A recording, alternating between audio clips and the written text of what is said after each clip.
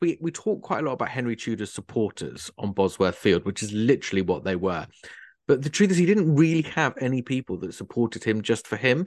There was a handful of surviving Lancastrians, the Earl of Oxford, Jasper Tudor, but 99% of his support was from Edward IV men. And so by putting the marriage at risk, it's almost like he's putting his throne at risk. Welcome to Coronation Catastrophes, a Royal History Geeks podcast commemorating the coronation of King Charles III and Queen Camilla.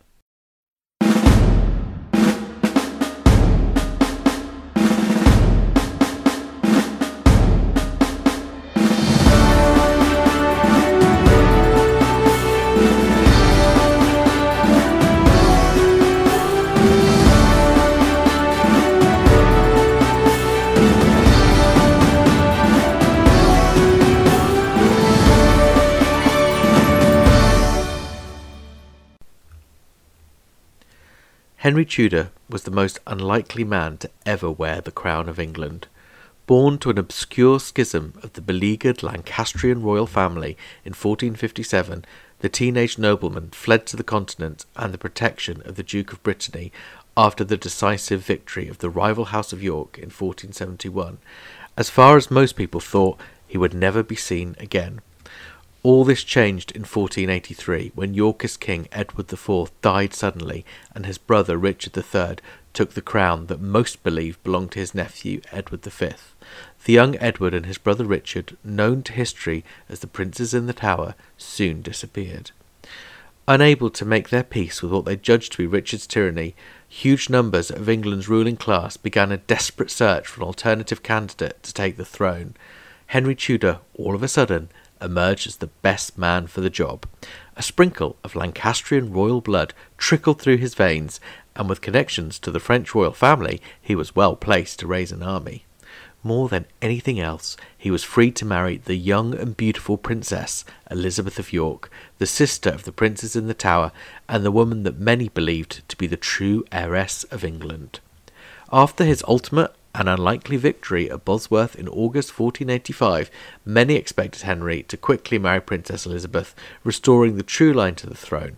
But, much to the likely horror of the nobility, Henry announced that he was to be crowned alone. The coronation ceremony was hastily rewritten to remove the role of Queen Consort, and much of the political class were likely left wondering if Henry was ever going to come true on his promise. In this episode, we explore the practical, ceremonial and political ramifications of Henry's decisions and speculate about the motivations and factors that shaped his strategy. Hello everyone and welcome to this first episode of Coronation Catastrophes. Now this is a series of Royal History Geeks podcasts commemorating the coronation of King Charles III and Queen Camilla.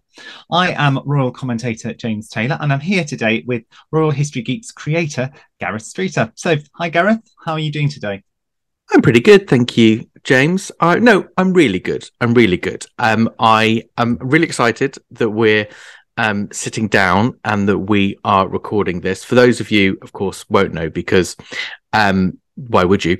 James and I have been talking about doing something together for a while, and although we're both busy and although we thought we maybe didn't have time to plan as much as we'd like to, with the coronation coming up, we knew that we just had to do something podcasty around it. So podcasty. It's a new word. It's a new word. If you look into the dictionary, it won't be there, but that's because the dictionary is not as fast as my brain, which I think we'll agree is a societal detriment.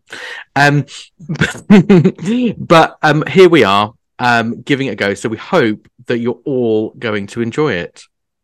Yeah. Now we should say before we begin that by calling this coronation catastrophes, we're not suggesting that this coronation will be a catastrophe, nor that it'll be beset by a series of catastrophes. It's all going to go well, isn't it? Yeah, I really think it will. I mean, obviously there will be, for the people organising the day itself, there will doubtlessly be things that, you know, it's like whenever you're organising something that you think, oh, hang on a minute, I wish that didn't go quite as I was imagining it to go, but I don't think the outside world will welcome. No, it's going to be a fantastic day. It's going to set up the new reign in style. And the coronation catastrophes, I think, as far as you and I have seen it, is just a fun focus that helps us unearth some of the stories of coronations gone by and the politics and the dramas and the circumstances that surround them. Yeah, and certainly some coronations have been beset by more catastrophes than others.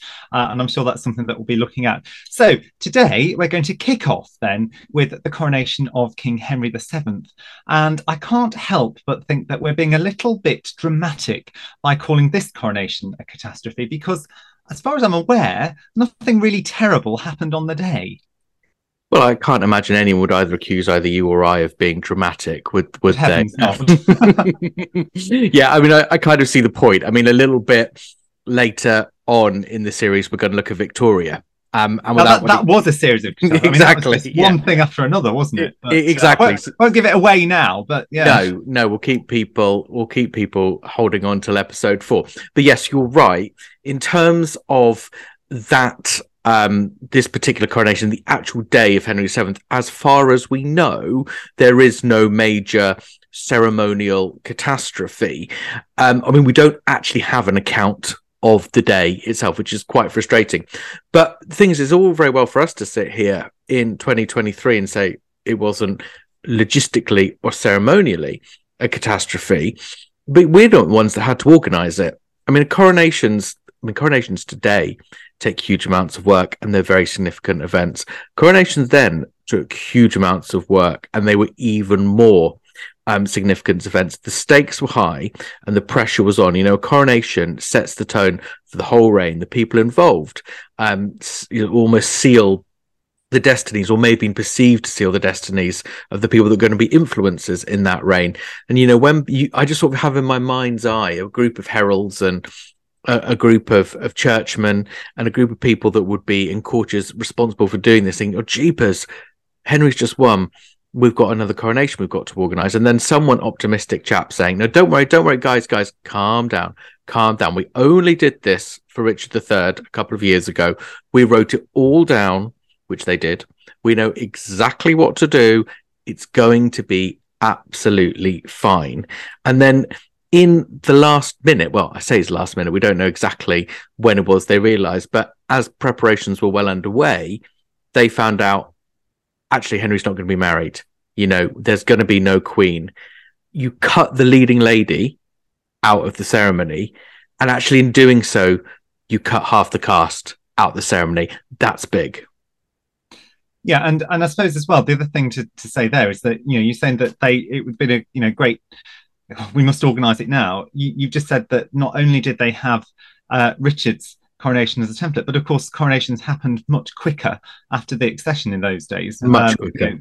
I mean, now I know this has been 9 months. Well, no, it's slightly longer than 9 months, hasn't it? Since the Queen died. But her coronation was 18 months after her father's death. There's a longer gap now, whereas in those days it was much quicker. And I suppose the spectacle, because they didn't have mass media, the spectacle had to be there. And so once that person was crowned, that meant that they were legitimate. And I suppose in Henry's case, that was particularly important. But just going back to the removal of the Queen, that doesn't just take away the one person, because it eliminates the female presence from the ceremony altogether, doesn't it? Yeah, no, it does. And the thing which we've got to remember as people that watch the coronation now, or not just a coronation, but a royal wedding, or we might watch even the funeral that we had of the Queen, or I mean, we don't watch baptisms of royal babies, but we see the pictures after. All these are lovely, happy days. The funeral obviously is not a happy day, but it's still seen as a ceremonious occasion, and it's almost a little bit celebby in terms of who walks in where. But these were about far more than that, because they were a public presentation of the power structures of the realm. So to be able to get, if you're a leading statesman, nobleman, member of the gentry, to be able to take part in the role, or to arrange for one of your kin or one of your family to take part in the role, helps build up your own presence within the new regime. If you're a lord or a landowner, your power in your locality, yes, it comes partly, perhaps largely, from your landed base, but it also comes from the perception of how close you are to the crown, and therefore how influential you can be in matters of local policy. So the more you can get your family in there, it's a big deal. When you cut out the female cast, because if you've got no queen, you don't need the female attendants. You don't need the members of the queen's household taking part in it. You literally cut out the opportunities primarily for women, but for men and women to take part, and you disenfranchise some of the people that you probably should want to be including and take away their opportunity to showboat the fact that they're important and they're significant. And that had political ramifications for Henry in making his decision not to do that. And why he did remains a little bit of a mystery. And just going back to Richard's coronation, which was only a few years earlier, it would have been bigger spectacle because you'd have had Anne as crowned as queen. So not only would she have had attendance on her, but also there would have been members of her household. So there'd been chamberlains, and all of the great household appointments, which would have been both male and female. But you would also have had the peeresses there, Yeah. which if it's a queen consort being crowned, the both king and queen are being crowned together, then the peers would wear their coronets and shout "God save the king" at the moment of the king's crowning. If the queen is then crowned, queen consort is crowned, then all the peeresses would put on their coronets and shout "God save the queen" at the moment of the queen's crowning. But if it's only a king, those female attendants aren't there. Whereas if it was a queen regnant, then both the peers and the peeresses would put their coronets on at the same moment and shout "God save the queen." So it's significant, not only in terms of the number of people being cut in who would attend the ceremony, but also the people who would have influence, would be in attendance on the queen, because there are only so many positions in the king's household.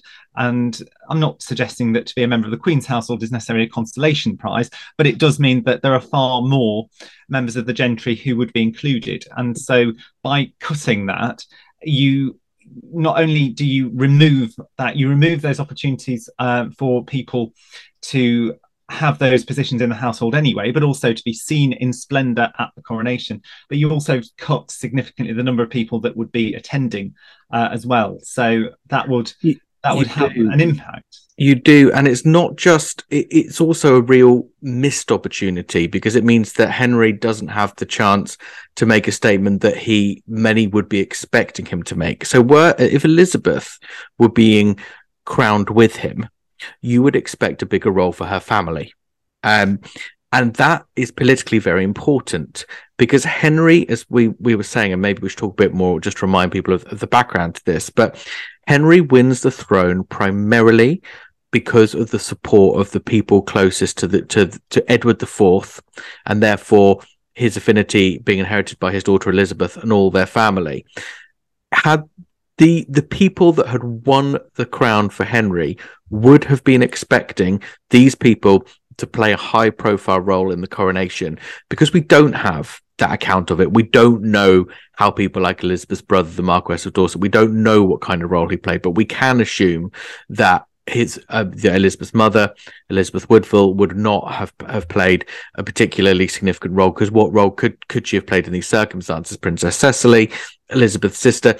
It is significant, I think, perhaps, that some 18 months, not even quite 18 months, just over a year later, it's these people that play a very significant role in Prince Arthur's christening, the first son of Henry and Elizabeth. We see, Elizabeth Woodville, not Henry's own mother, being the godmother. Princess Cecily is very high profile. Princess Catherine is very high profile. The Marquess of Dorset and his wife are high profile. So whether that's some compensation for something the House of York missed out on in the coronation, I don't know. But for people, they must have just been slightly petrified that an agreement that was made 18 months ago about Henry marrying Elizabeth York now risks not being honoured at all. And I suppose it's an opportune moment to remind ourselves of how we got to this point. So, very, very briefly and in a nutshell, Richard III seizes or is given, depending on your point of view, the throne Caesars. in 1483. And loyal supporters of Edward IV can't handle this overthrow and the probable murder of Edward's sons, the princes in the Tower. And so they desperately want to find a candidate to challenge him. And it's at this moment that Henry's mother, the ever canny Lady Margaret Beaufort, the Countess of Richmond, she sensed an opportunity for her son, and she reached out to the now disgraced Dowager Queen, Elizabeth Woodville, and proposed that Henry marry Elizabeth of York, and that would join together the warring houses of York and Lancaster, and would essentially bring to an end finally and once and for all the Wars of the Roses.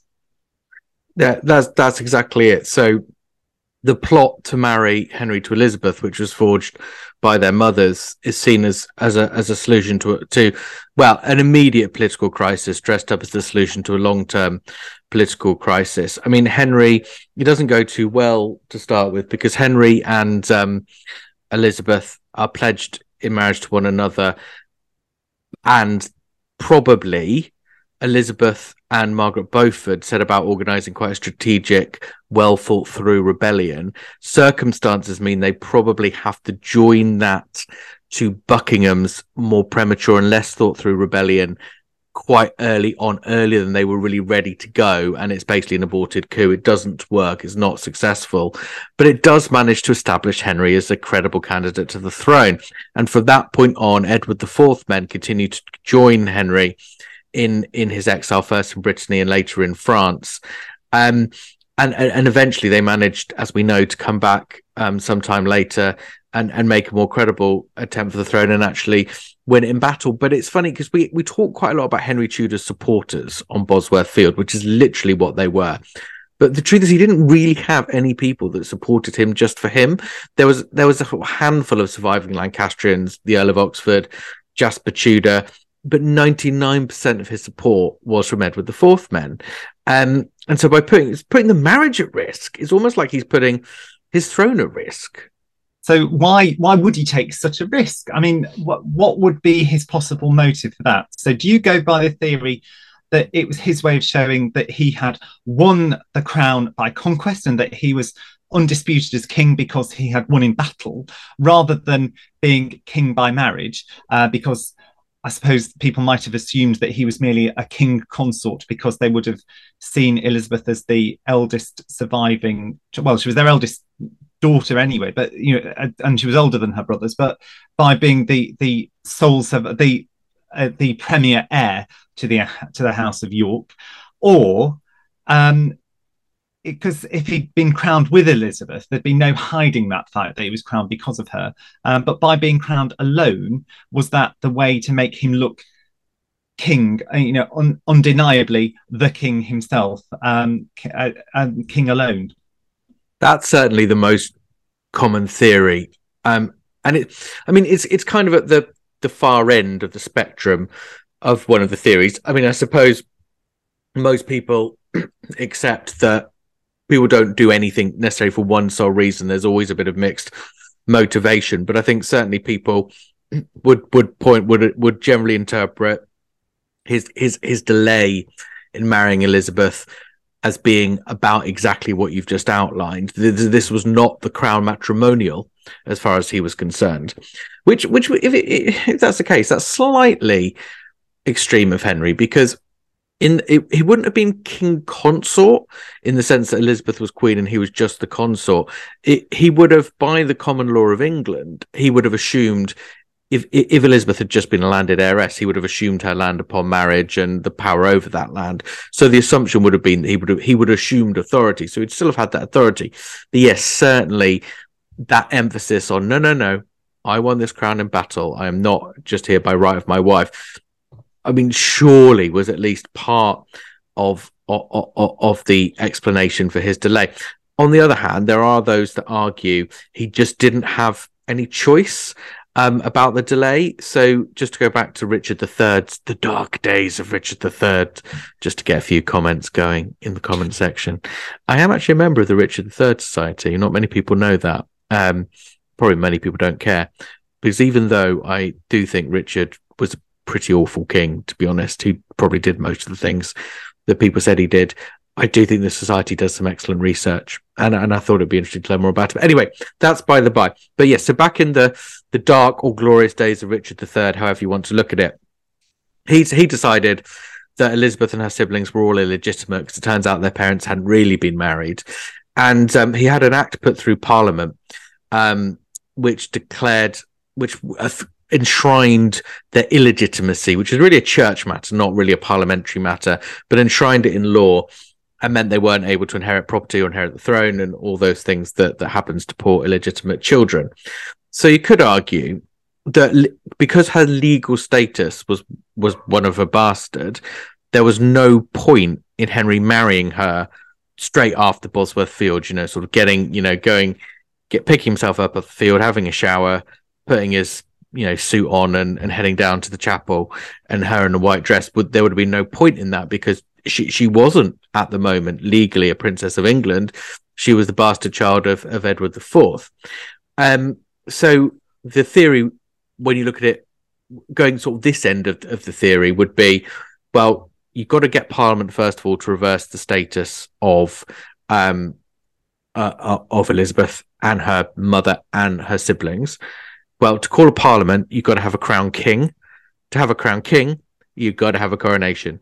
So you could argue that rather than taking a very stingy view of what Henry did, he was putting things in their logical order. Plus, they were cousins, so they did have to wait for papal dispensation to come through. Now, that does sound a bit generous on Henry, I think. Yeah, I think it probably does. I mean, I do, because I think, Henry, when you say, oh, well, he had to follow due process and there were laws, it's like yes and no. I'm not saying I don't think that was any consideration, but Henry himself was barred from the throne. It didn't stop him seizing it.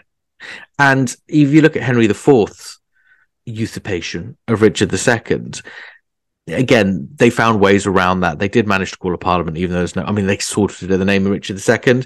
But I think if he'd really wanted to marry her early on, these barriers were overcomable. Maybe I suppose as well, you'd say that possession is 9/10 of the law, and if he was sat at the throne, then even if he didn't have that by the Parliament and whatever, he could probably have got round it. He could, because there are examples of when, is there really a king to call a Parliament, where the Lords will spontaneously all get together in a general council and plead with Henry to come and take the throne, and all this sort of stuff. So we've seen these sorts of acts of theatre before. So I think they are. A law's a piece of paper, and Henry had the support of the political communities. I think it would have been overcome. Maybe the dispensation was a bit trickier, but actually he didn't have the full dispensation when he did actually get married. So again, I'm not entirely sure that we can go down there. Also, in that first Parliament before he married Elizabeth, they passed a succession act that left the throne to his descendants, not his and Elizabeth's descendants, his descendants. He was making a point. He would have, if he'd had a child, and this might be one of the reasons he never marries after Elizabeth of York's death, but if he had a child with anyone other than Elizabeth of York, except maybe one of her sisters, I don't think that child would ever have had a chance of holding the throne. So, and I expect he knew that. So again, I said it's theatre, and it's probably a refusal to accept it's the crown matrimonial. I think he was making a point.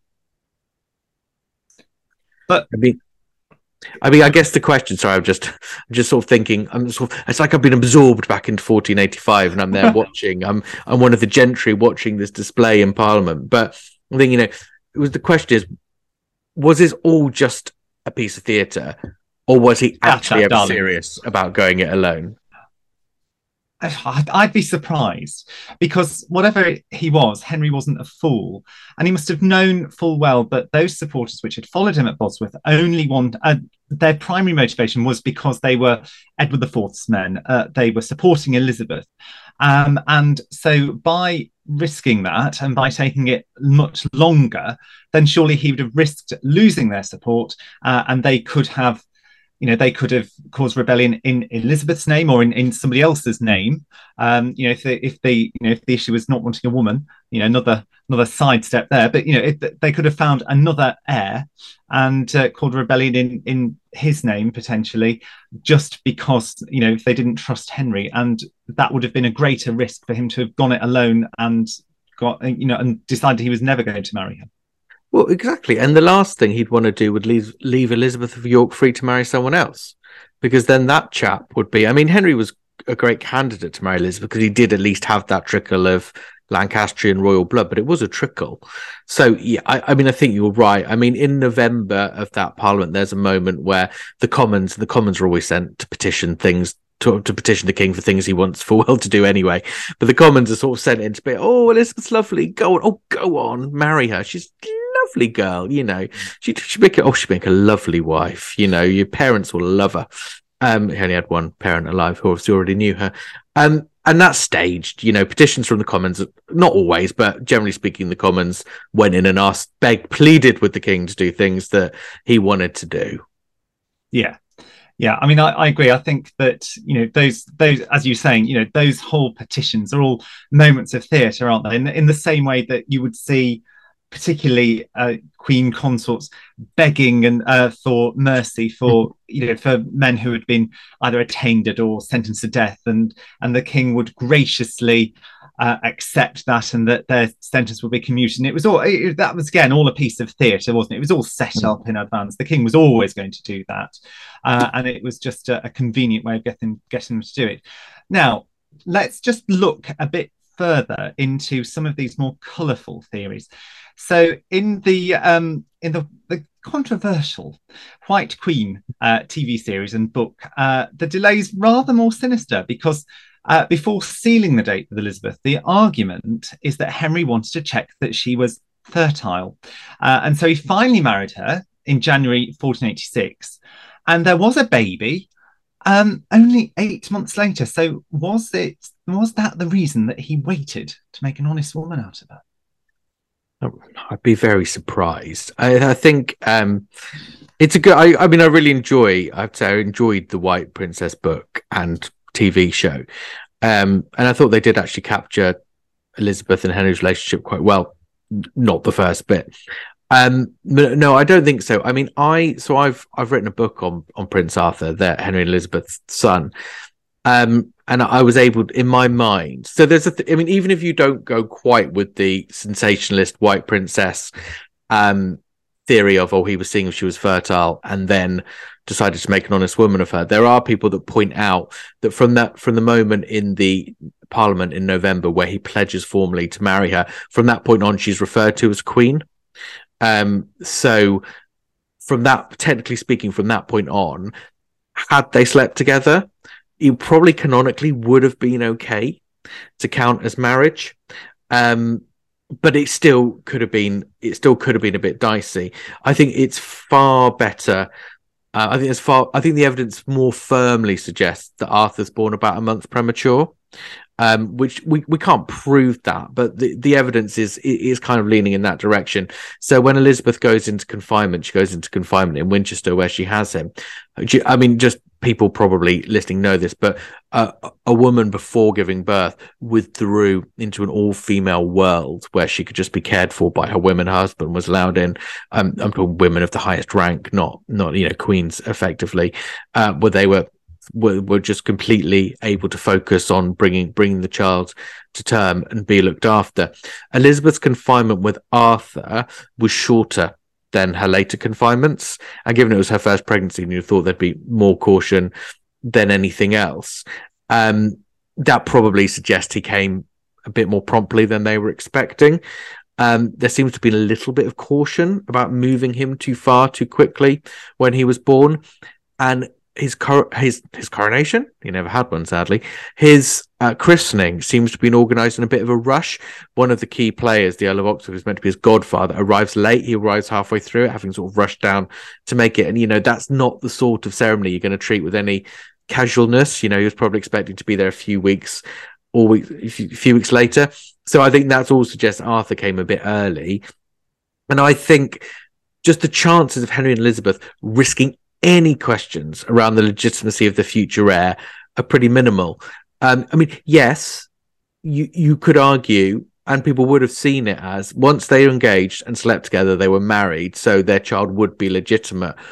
But they just seen what happened to Elizabeth and her own brothers in terms of Richard III or his supporters, or what, you know, however you want to say it, retroactively saying a marriage was invalid. So for there to be any question mark whatsoever just doesn't seem to fit the circumstances or their characters. I mean, I think the chances are Elizabeth just fell pregnant straight away.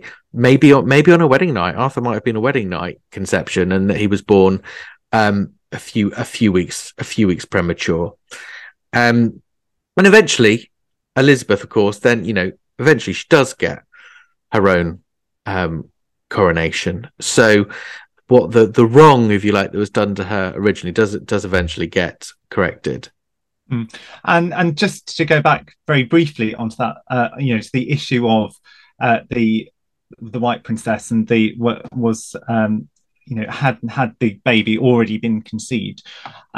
It would, of course, have been very difficult in those days on a practical level to have been able to have been sure enough at that stage to have then got married, because wasn't it was only known, because firstly it was very difficult to be able to judge if a woman was indeed with child or not, and wasn't it only at the quickening of the child when the Te Deum would be sung, and that it would be formally known beyond doubt, and that it would be sort of announced and recognised. So I mean, that would be, if they got married only a month after Arthur were conceived, if you believe he was born at term, then surely there would still be another approximately 3 months before you would know beyond doubt that she was expecting. So that to me, that theory just goes a little bit too much against the grain for it to really be plausible. Well, I think that's all the reasons why it's a perfectly legitimate thing to have in a fiction book, but probably shouldn't be taken too seriously as a theory. And I'm not in any way suggesting that you or I are particularly well qualified to talk about exactly when a woman knows she's pregnant as well. But it should be said Elizabeth was young as well. Yes. So, clearly had never been pregnant before. So there's no track record of her even knowing what it's like for her, kind of thing, to informally say, oh, I think I'm pregnant now. But anyway, I'm sure not very many people would value my speculation over detecting pregnancy very highly. But I think you're absolutely right. I think for a number of reasons, that theory can be dismissed as good fun for a book, but not a lot more than that. And I would agree. I mean, my qualifications for discussing pregnancy are no greater. But what I would say is that even with my limited knowledge of it, I could see that it would be far more difficult in the 15th century than it would be today to be able to ascertain, and certainly at an early stage.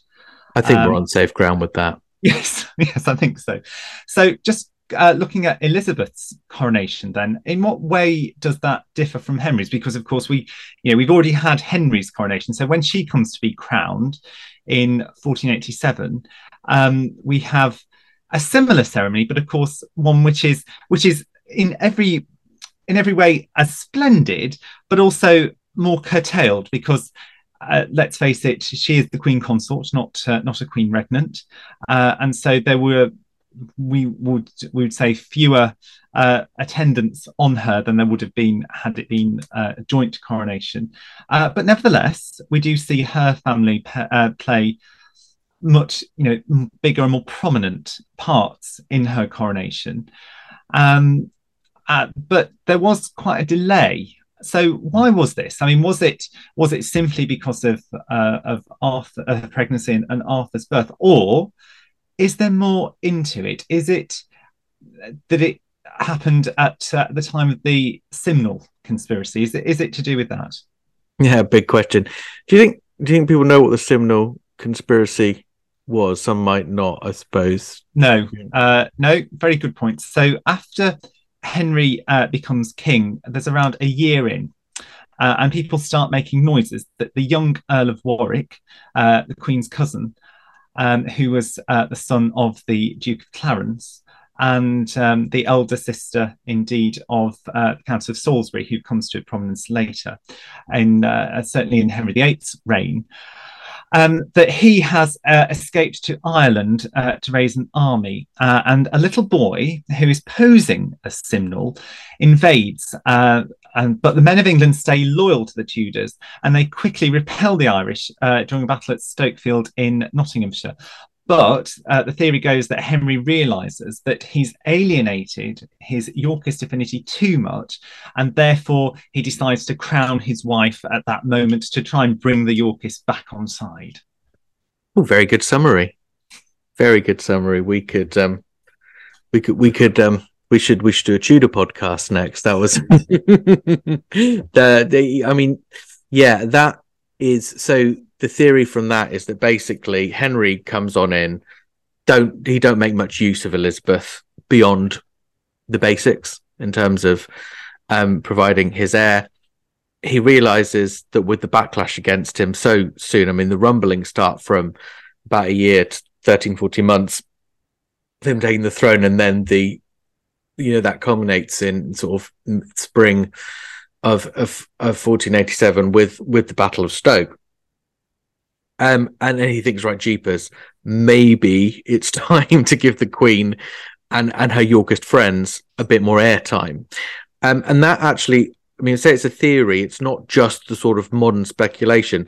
Francis Bacon, who was the earliest and probably the best in some ways biographer of Henry VII, who was writing just 120 years after it, he speculates that. And he is worth taking seriously because he was closer to it, so he would have understood a lot more, but just about the context. I mean, let's face it, he would have known when he was young, he'd have known old people that remembered Henry VII, not necessarily the Battle of Stoke, but he connects back to it far more easily than we do, and he almost certainly had access to sources that we've lost. So whenever Bacon is our earliest source, even when he's 120 years after the event, it's still really, really valuable.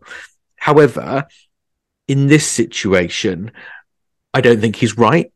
I don't think it's as straightforward as Henry wasn't going to bother with the coronation for Elizabeth.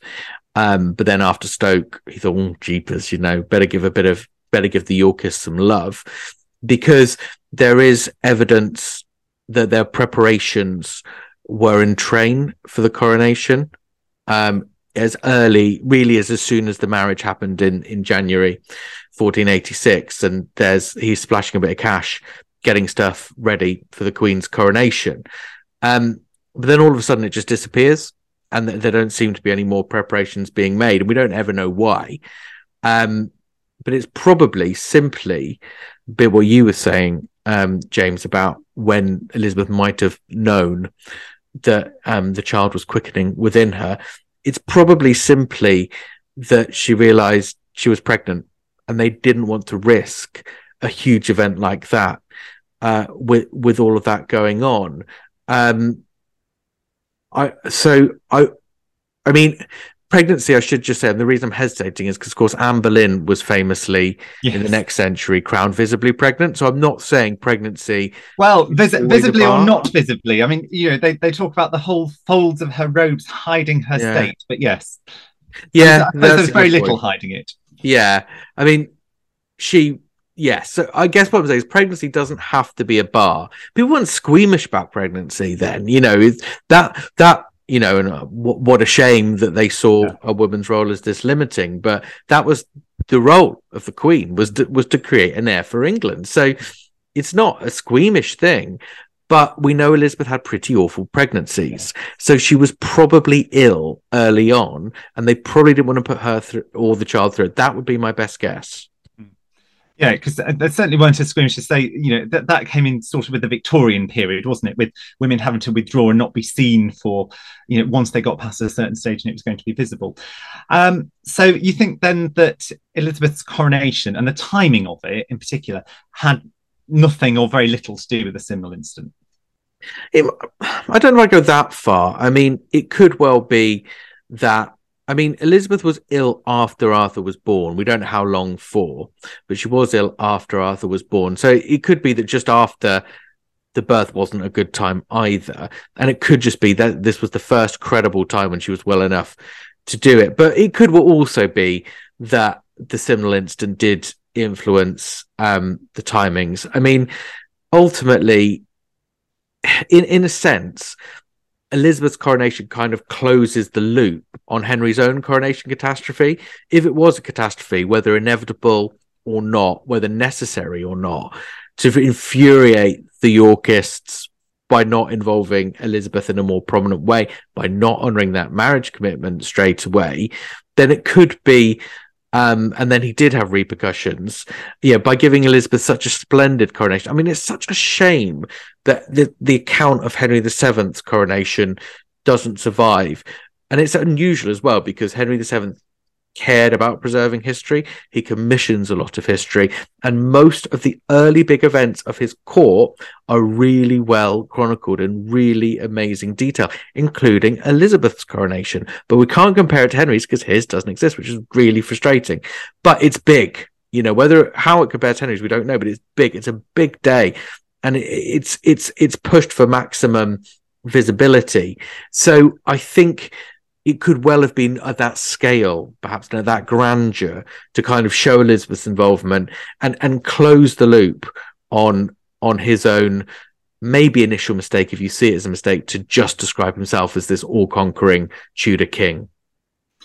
And of course, the other thing to say is that the Simnel conspiracy was sort of brought to a close because, of course, the real Earl of Warwick was paraded through the streets and taken to St Paul's and all of that.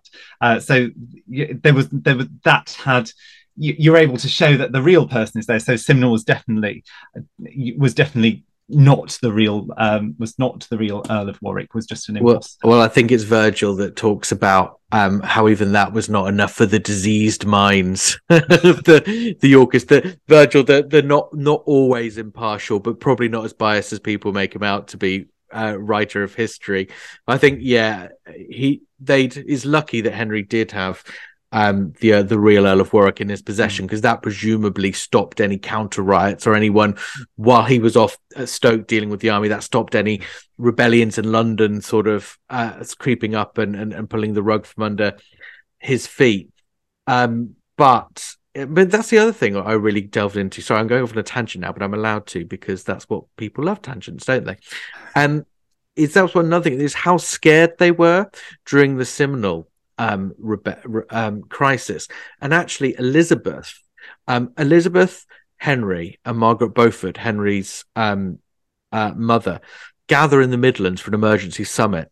We don't know what they discussed, but thereafter Elizabeth, the Queen, heads straight to Arthur, and it looks like preparations were in place to evacuate the Queen and the Prince to the continent, to set up, probably to keep him alive, and to set up a rival court. Henry knew full well about rival courts on the continent.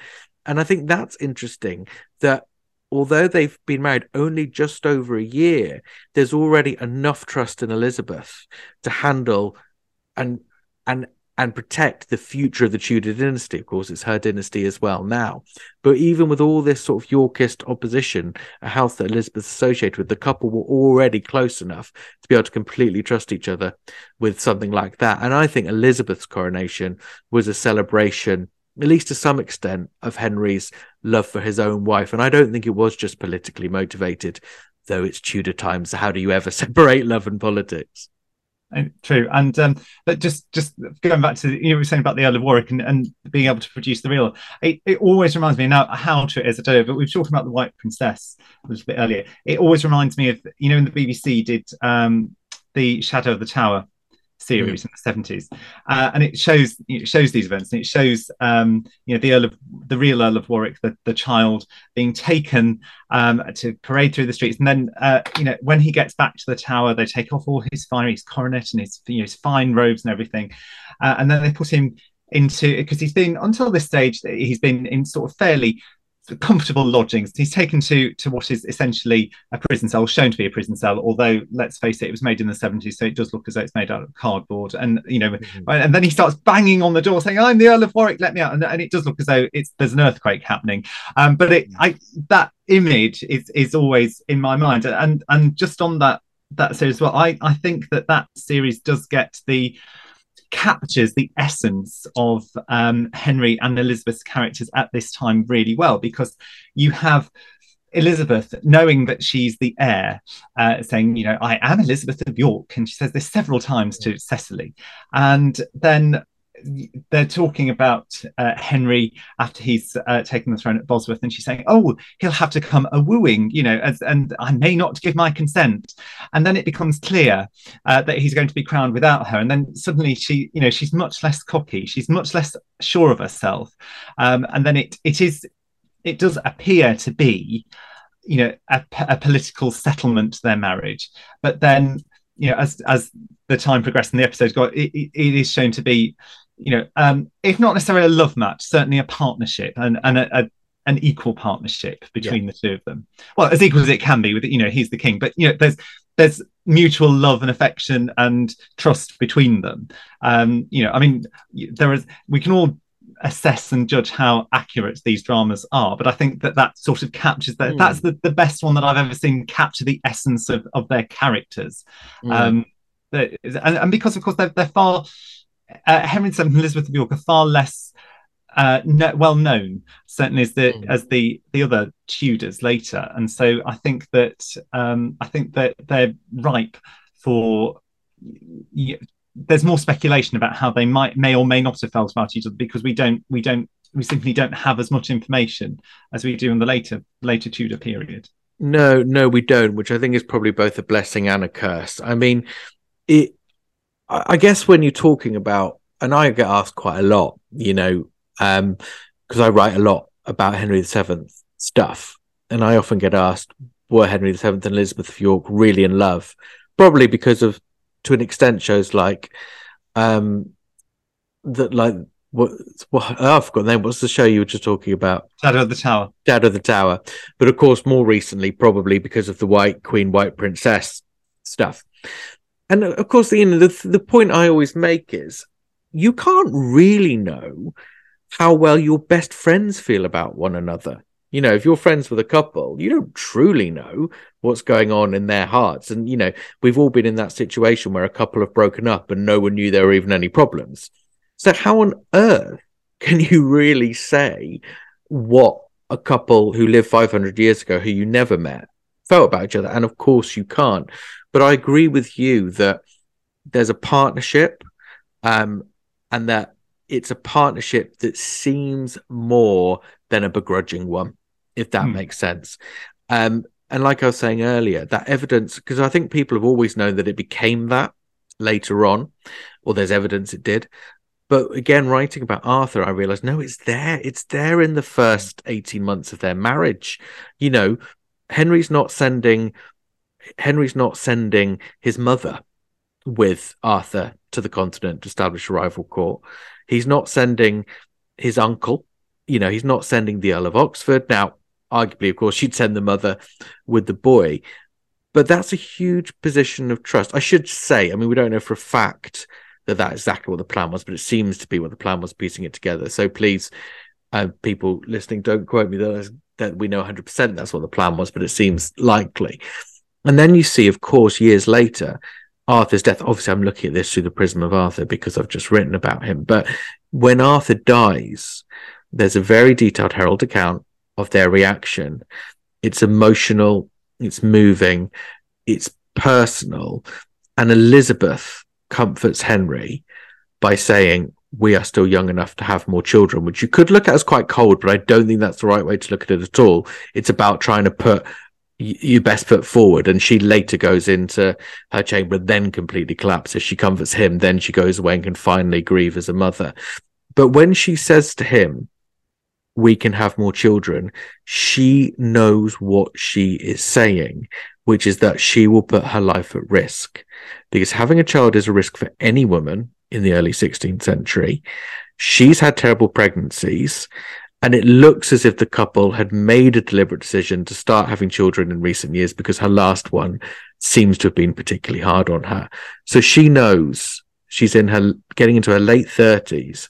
Which, of course, isn't, even though she says we're still young, that's not young by Tudor standards. It's still relatively young by today's standards, but by Tudor standards, that's quite old. She means it's possible. She's not. And and she knows the risk, and it's huge. Now, yes, that's a dynastic commitment, but just the fact that she's thrown her whole self into what I call Project Tudor, this new dynasty for England, that in of itself is telling.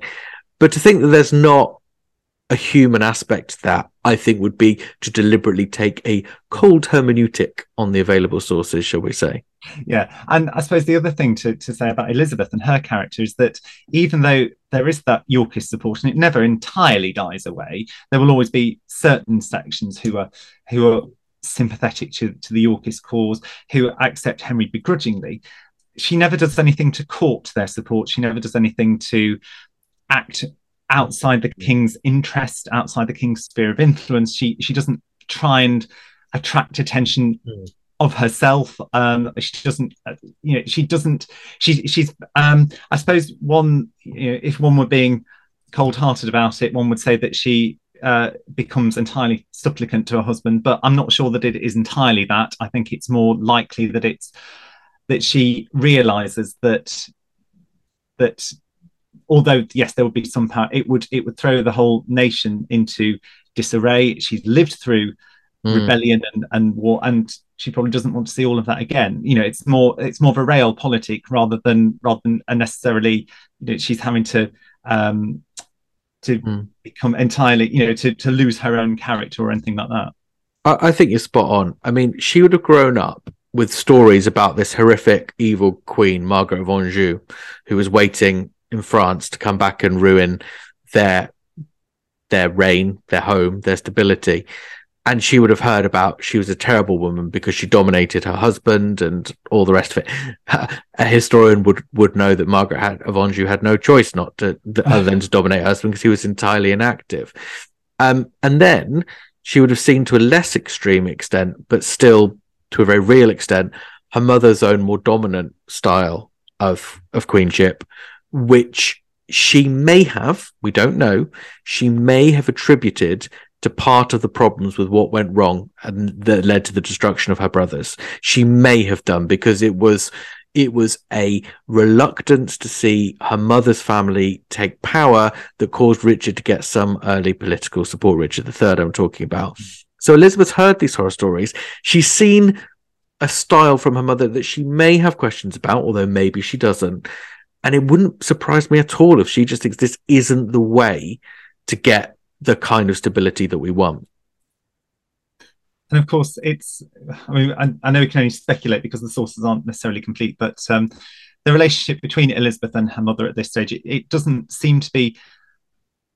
I mean, they're in contact, and even after Elizabeth leaves court, she's not. She doesn't cut off ties with her, but they don't seem to be particularly close. She doesn't seem to model herself on her mother and her mother's style. Well, she definitely doesn't model herself on her mother. No, and it doesn't appear that they are especially close later on. They are in contact. Elizabeth Woodville isn't cut off completely, but it seems far from a close relationship. Yeah, I mean, I kind of agree with you. I mean, I think we don't know. And it may just be the impression that we get, and it may be. I mean, of course, why does Elizabeth Woodville get cut off? Well, it's so that the king can give her money to his wife. So, because the first year or so of Elizabeth's queenship, she doesn't have a proper entitlement, and she can't really because her mother's got it. And as we know, Henry was famously fiscally conservative, shall we say? So, whether there was even any resentment that Elizabeth, the older Elizabeth, felt the younger had taken, we just don't know. I mean, Elizabeth probably had no choice in any of these decisions. It doesn't seem like she doesn't seem to have played any real political role at all as queen, and we just do not know whether that's because she wasn't allowed to, or she didn't want to, or both. But it was probably a sensible decision. But I guess the only thing I'd say is she's not a passive figure despite all of that. As I say, it's her going to her husband after Arthur's death saying, we can do this. We can have another go. We can keep this dream alive. And again, looking at the negotiations, which obviously I studied in detail around Arthur's marriage to Catherine of Aragon, they use Elizabeth. She's a secret weapon. She's brought out to charm the ambassadors when they're unsure about England and win them over. And she stages a mock quarrel with her husband about which one of them gets to keep the letters from the Spanish king and queen, letters they couldn't even read. You know, they're a very well-oiled partnership, and Elizabeth's active in it. It's not this, I'm just in the background having no say in being silenced. Yeah. And on, I suppose, on the issue of Elizabeth Woodville, I suppose as well, if you have a Queen Consort and you also have the King's mother, a Queen Dowager is, you know, it's another expense, but it's also another figure. It's perhaps one too many. And I'm not suggesting that either Elizabeth nor her mother-in-law deliberately plotted to get rid of her necessarily, but I think, you know, you've already got enough female leaders at court without her as well. And she was also she was always a divisive figure even during her husband's time as well. You've still got Cecily, Duchess of York around, don't forget, for the early part of the reign. Yes. And she's not doing a lot. But what I thought was quite interesting when I was going through the records in quite a bit of detail when I was writing my book, and I think the 3 times in the first 18 months of the king's reign, he has to intervene to protect Cecily, Duchess of York's landed interest, and he's obviously happy to do that. But he will have known from his mother and from his uncle and from others that Henry VI's kingship, who they all revered as a saint, but revering him as a saint was probably a clever way of not drawing attention to his qualities as a king. But one of the big problems with his regime is how much patronage and land and wealth had flown to the centre and around a few cronies close to the royal family. Now, I'm not saying that's what motivated him to think and be fiscally prudent with members of his wife's family, but I suspect he did rightly recognise that monarchy needed to be solvent and efficient for some of those reasons, and lots of hangers-on in the royal family certainly didn't help matters. No, I mean that would certainly have complicated things, and certainly, you know, there are too many competing voices for the king's attention, and for prominence and preeminence at court, and so having, you know, a slimmed down monarchy, which we hear a lot of at the moment, it does have its advantages in terms of not only does it mean that you can have that fiscal prudence, but it also means that there are not too many people competing either for the king's ear nor for popularity among not just the commons, but I mean even just among the nobility. You're not. But then again, I suppose the risk is, as we were saying earlier, that the fewer leading members of the royal family, leading members at court, means that there are then fewer positions for those members of the aristocracy, and then you get the disaffected members of the aristocracy who become slightly less loyal. I'm not saying that they would necessarily want to stage rebellions or anything like that, but they're not at court regularly, they're not necessarily involved in court ceremony, court ritual, so they become more disaffected, a bit more disinterested in all of that. So they're not then during the bad times, they're not necessarily there for you to call on their loyalty and their support. So it is a fine balancing act. Well, I think that's quite an important point, because I think it becomes quite clear to Henry quite early on that Elizabeth Woodville is someone he can get rid of without causing much grief. She doesn't seem to have supporters, and historians have different views on this, but the earliest accounts of her banishment suggest it was at the insistence or the request of senior people near Henry, and it doesn't come from him. As we were saying earlier, it's quite easy to get people to request you to do something you want to do.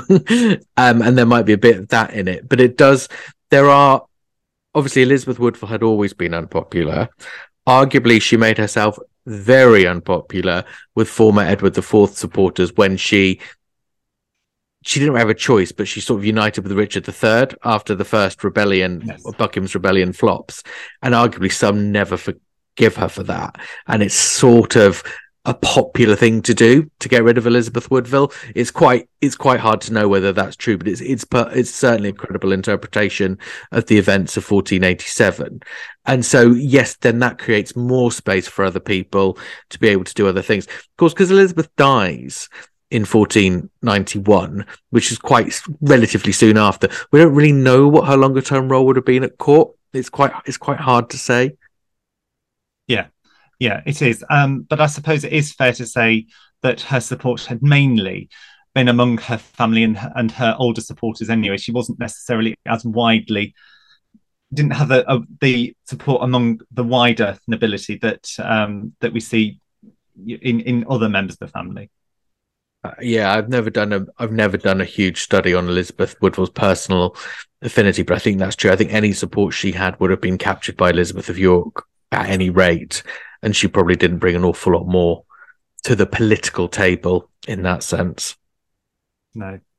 And so we, just to go back, we have now, you know, Elizabeth's now been crowned as well as Henry, and so does that in essence then square the circle? Does that mean that all of the questions around the legitimacy and all of that are over, and he's now the great conquering hero? For about 18 months. Yeah, Henry, I mean, as we famously know, and this is a conversation for a different time, Henry's never rests very securely on his throne, and he faces a much more serious threat to it, or what would have felt like a much more serious threat to it in the 1490s, in the form of Perkin Warbeck. So it's not exactly all over, but I do think it closes the loop. Those concerns that were opened by his coronation catastrophe of, cut the consort, which is what this episode is called, any fears that does open probably do get largely satisfied with the crowning of Elizabeth of York. So his problem begins with the coronation, and it probably is cured by one. Okay. Well, in curing that probably seems a good time to draw all this to a close. It has. Well, I hope everybody is very excited about listening to episode 2. We shall announce details. But what should people do if they want to comment on this wonderful episode? Well, do drop us a comment on social media. Please let us know what you think. We will read them, all of them, we promise. Both of them. Yeah, but no, so please let us know what you think, and look out for episode 2 of Coronation Catastrophes, which will be coming very soon.